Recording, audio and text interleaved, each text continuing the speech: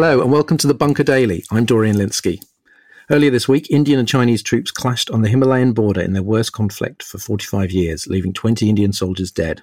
The EU has urged both sides to show restraint in their ongoing dispute in the Ladakh region. This crisis comes as India's healthcare system is struggling to cope with COVID-19.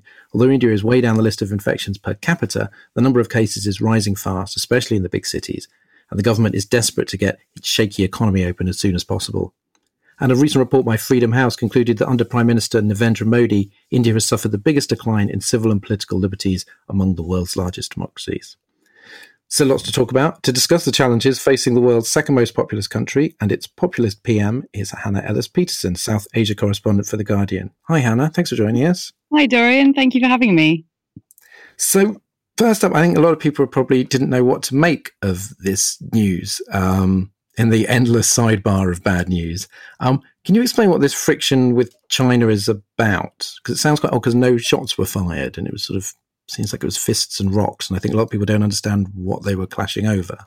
Yeah, sure. I mean, it's sort of the 2020 big of bad news. I'm not sure any of us had sort of had, India, China at war, but there we go. But yeah, this is a sort of just an escalation of something that's been going on since the 60s, which is this kind of conflict over the border of India and China. And it's kind of flared up in there was this war in the 60s. And since then, there's been kind of escalations, but nothing that radical really for about 40 years. But over the past month, China have started to kind of encroach and build up troops in this Ladakh region, which is this kind of very beautiful, very mountainous region, completely inhospitable by anyone. And the border is therefore kind of very unclear exactly, and the sort of the line of the actual control, as they refer to it, isn't really kind of actually designated. But yeah, over the past month, China have kind of been brought in troops, artillery, been setting up camp closer and closer to the line that India considered to be their territory.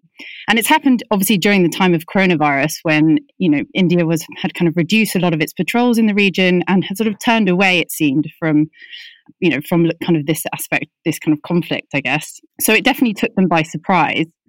And this escalated, and over the past month, there had been this kind of build-up, and there had been some sort of fisticuffs, as it basically were, between the troops on the ground. But no one had been killed, and it was that in June, the two sides had agreed to de-escalate the conflict. And in this kind of escalation on China's side has been sort of, I guess, a response to, they've been doing this. They've also been doing this in the South China Sea. They've been kind of asserting China's presence in the world in the face of a lot of anti-China sentiment.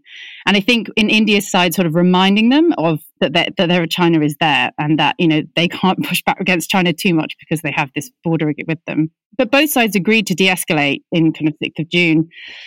But it appears that on the ground level, this wasn't really happening, and that, a lot of tension between the troops. And on Monday night, it appears that one Chinese troop had agreed to move out of an area, but were then found by the Indian troops as not having moved out.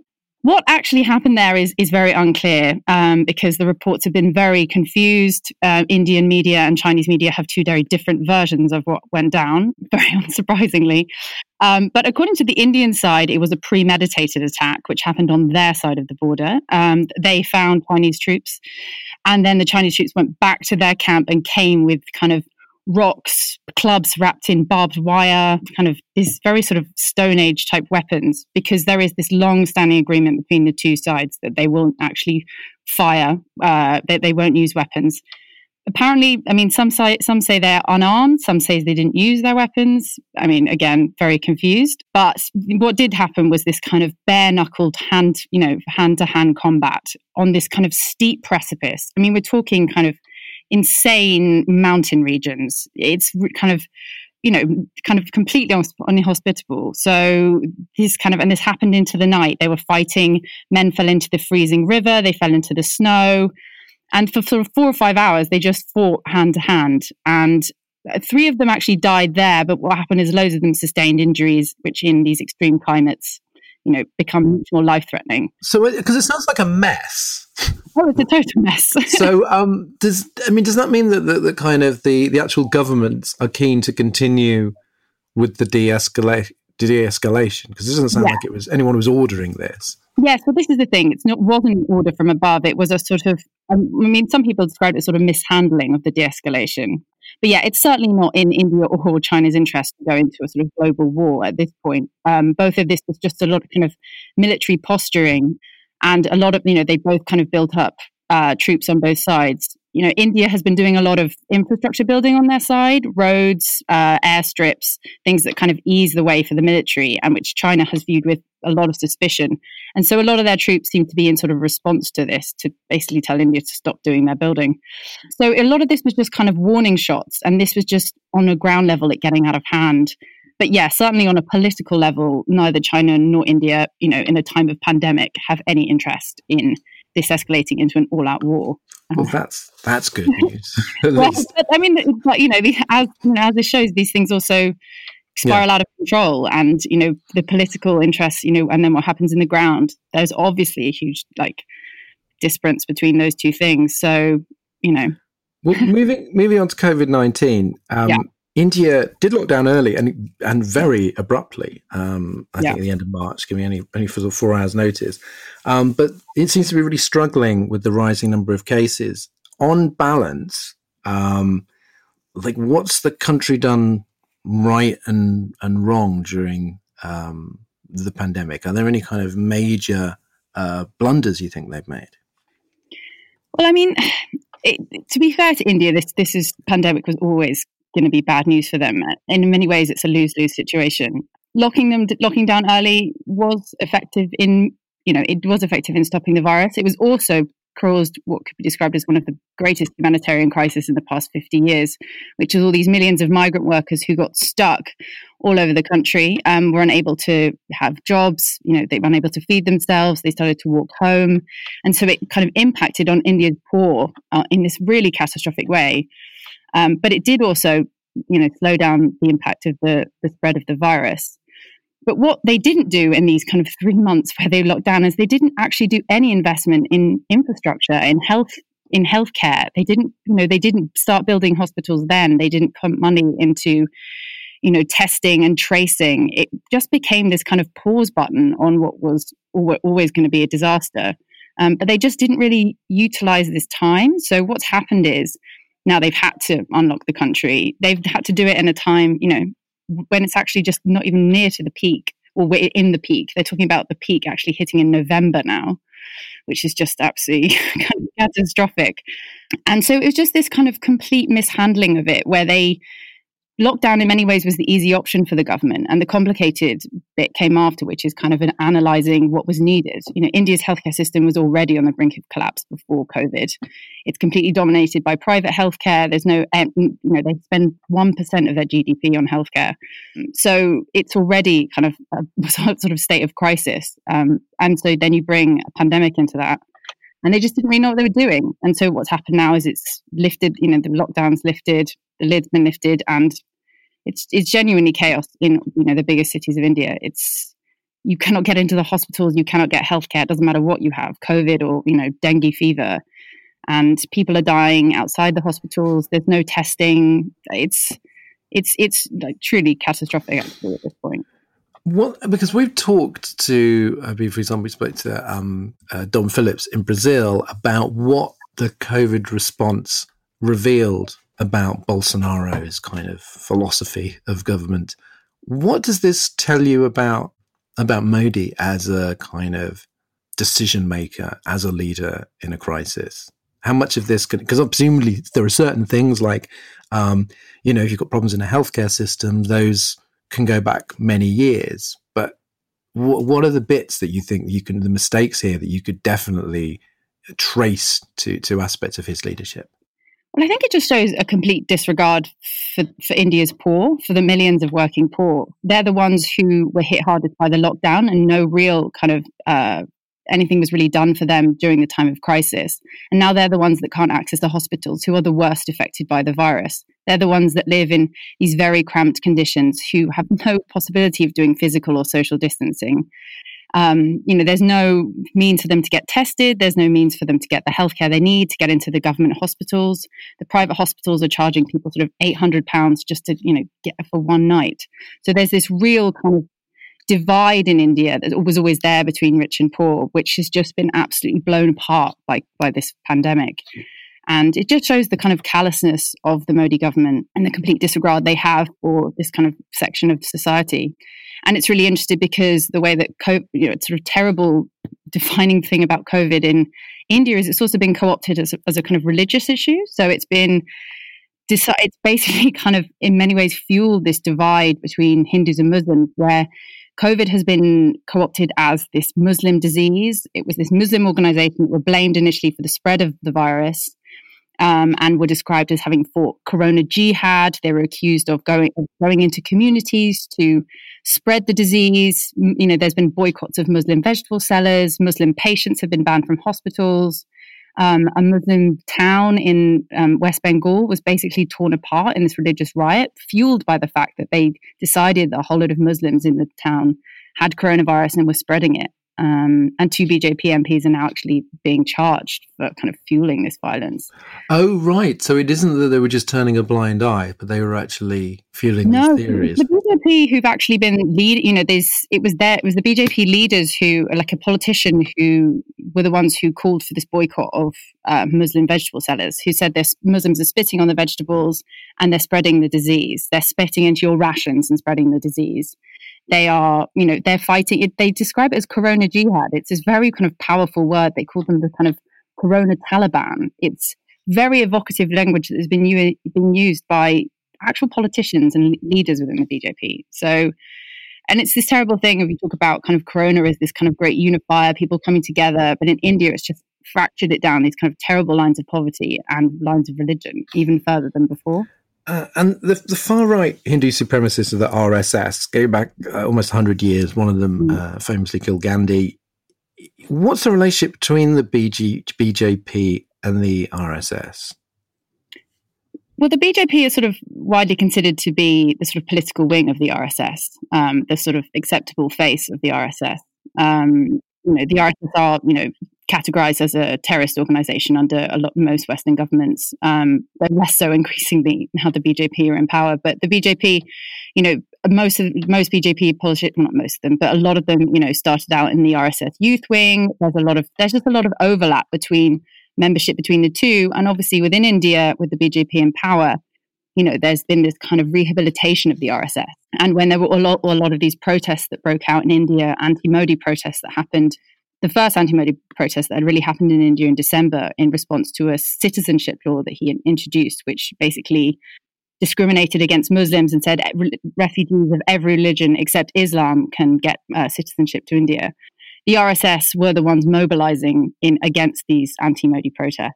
So their kind of support for Modi, support for BJP is very out there and very in the open. And so it's kind of this rehabilitation of it, this kind of fringe fascist organization to kind of mainstream politics.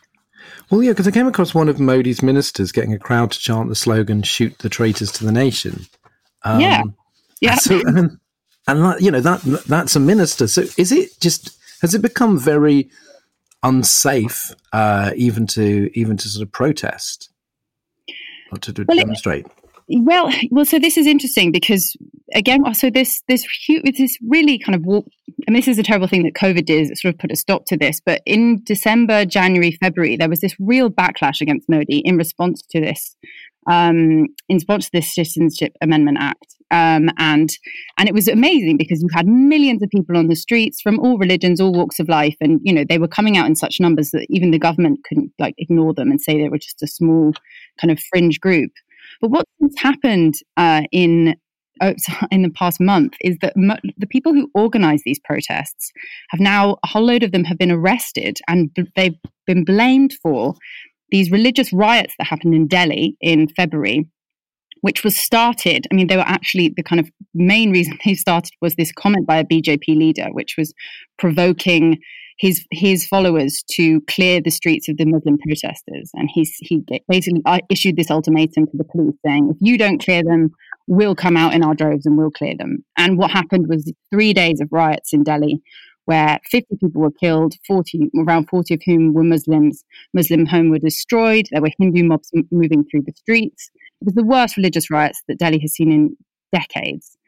But what's happened is that now the Delhi police, over the past couple of months, are blaming the leaders of those protests in December. They're blaming them for starting the riots. And they're accusing them of coming up with this conspiracy to, start all their protests were part of a conspiracy, which then led to the Delhi riots. And they've arrested all these senior activists and all these kind of feminist activists and all these students who are all involved in these democratic protests. So basically it shows that actually, eventually, they might take their time, but then there is no space for democratic protest in India anymore. Like, it will eventually get you arrested and caught up in it's the most brazen conspiracy by the Delhi police to kind of arrest all these activists. But, and they're arresting them under terrorism laws. So they're actually accusing all these anti-government, or just pro-democracy protesters of being terrorists. Well, I wonder, because populist leaders in different countries do tend to be bracketed together. But one of the kind of the major sort of observations about Trump and Bolsonaro is they're not particularly ideological. They're very sort of, there's a sort of selfish power-seeking urge above all else. So with Modi, because he seems to have this huge sort of religious identity aspect to his program, is he, like, how comparable is he to those figures? Do you think he is something quite different, who wants something quite different? I mean, I guess he has a very strong agenda around him, and the people around him have a very strong agenda. I don't know. I guess I've never really thought about it that way, but in many ways, I think it makes him more terrifying, because there is this sort of because the agenda he has threatens to shift the entire basis of India as a nation. His agenda is essentially to shift India from a secular country which welcomes all religions, the second most populous country in the world, to then becoming this kind of fascist Hindu-led nation which discriminates against 200 million of its citizens, and encourages this sort of state-sponsored violence in the name of religion. And I think kind of that shift is, in many ways, I think, even more terrifying than this sort of populist movement, because the sort of impact it's having on India, and has had on India since Modi was in power in 2014, is so obvious and has such a sort of impact on every aspect of society, and has fueled so much prejudice. So I think that's in many ways why I see this kind of terrifying aspect of Modi in that sense. Well, call me naive, but I mean, often when you do have a kind of a racist or fascistic regime that wants to that particularly hate a particular group, their aim is to remove them one way or another. With the Muslim population of India is absolutely vast. So how does Modi think that it's, and the BJP, how is it tenable for them to treat Muslims this way when they are such a huge part of the country? Like, how can they sustain a sort of two-tier country? Well, I mean, I guess the end goal is that they want to drive them all out into Pakistan. That's the sort of the idea they have, that, Pakistan is this sort of, lecherous, like nation, Muslim nation on the side. All Muslims should just go there and leave India for the Hindus. But the way that they do, I mean, one of the interesting things about the Citizenship Amendment Act, to go back to that, the citizen bill they introduced in December, was another thing they introduced alongside it was this idea that they were going to do this national register of citizens, and every citizen in the country would have to present documents. But because of this Citizenship Amendment Act, the only people who would have to prove their citizenship would be Muslims. So, and obviously no one in India has paperwork, no one has documentation, people move around the whole time.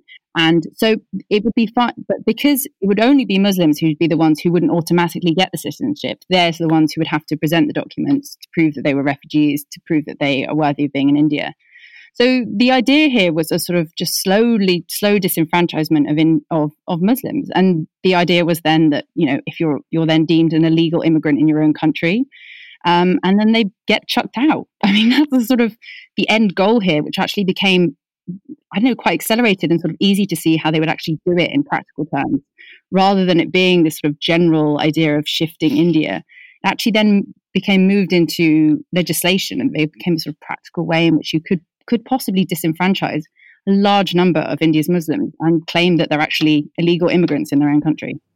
was obviously it's a really extreme, terrifying project. Modi became PM in 2014, won re-election last year. So he's obviously got his supporters.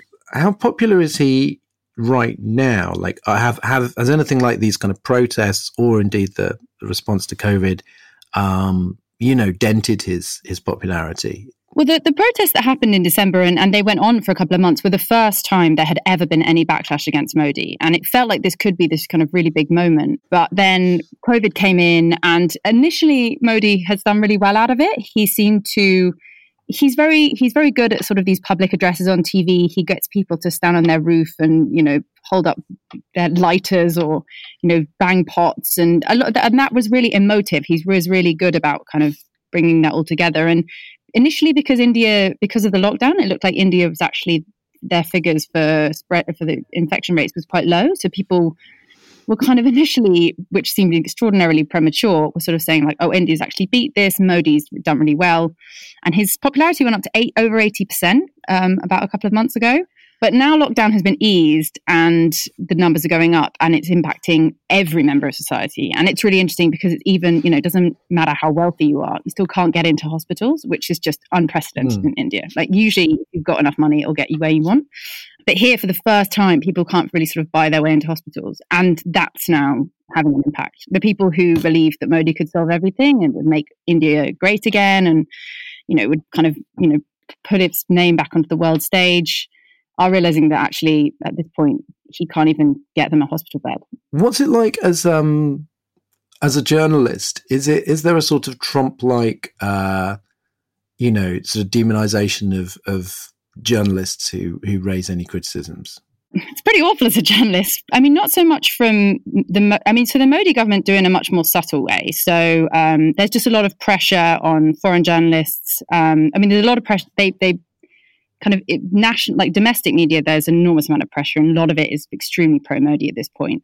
They've really got the media under their thumb. So you very rarely see a kind of pushback against Modi's agenda. With international media, they do it in a much more subtle way. So, they don't really kind of speak out they don't speak out, publicly against foreign journalists, but they have their ways and means of trying to exert pressure. But it more just comes from this kind of troll army, which are just, every time you write something, you get just an absolute onslaught of abuse. You're just regularly accused of being kind of pro-Muslim. They have this huge thing about you being an urban Naxal. That's a phrase they love. I mean, there's this sort of wave of hatred. It can be pretty overwhelming when you first start, and they kind of, once they find out who you are and your publication, they every time I write something which touches upon the communal divides in India, I get a huge backlash, particularly on Twitter, which is where a lot of these trolls operate, and it's just pretty nasty. And just kind of, it shows this really dark side of India,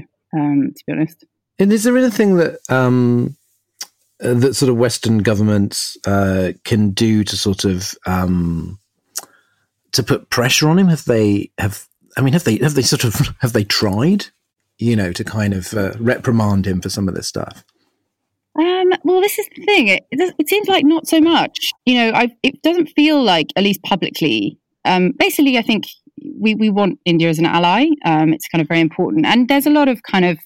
It's very weighted in terms of the British criticising India. It comes with a lot of baggage, as you can imagine. But there's some statues about that. There might be a few, yeah.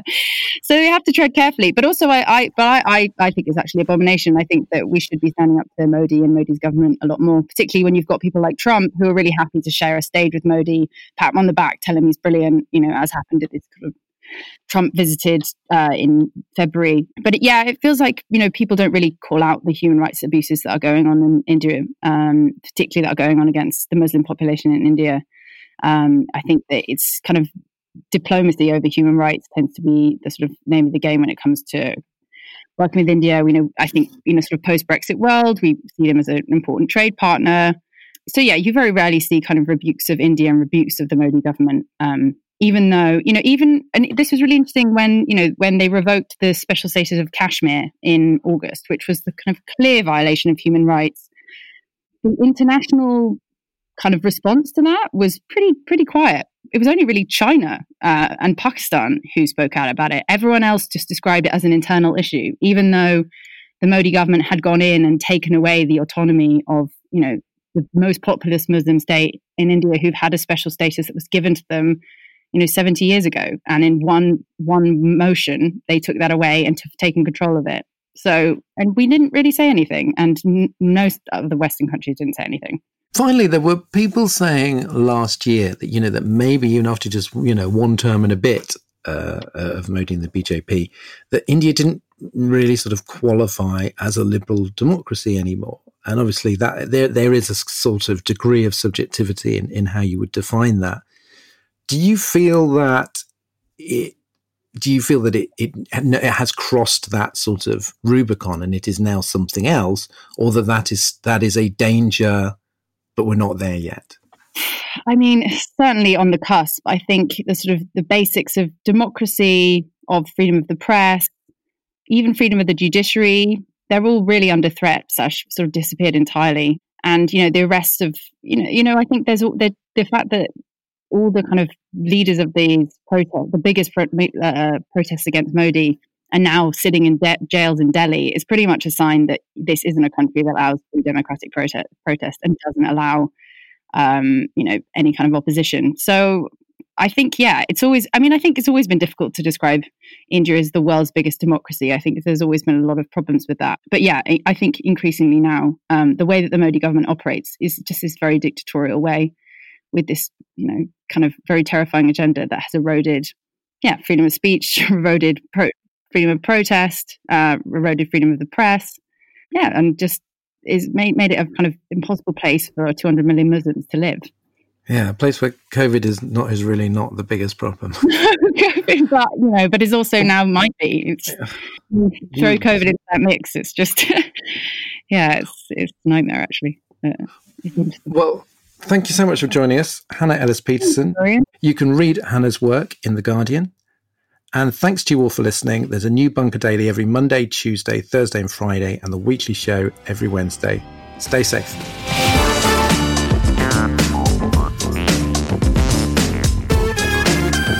The Bunker Daily was presented by Dorian Linsky.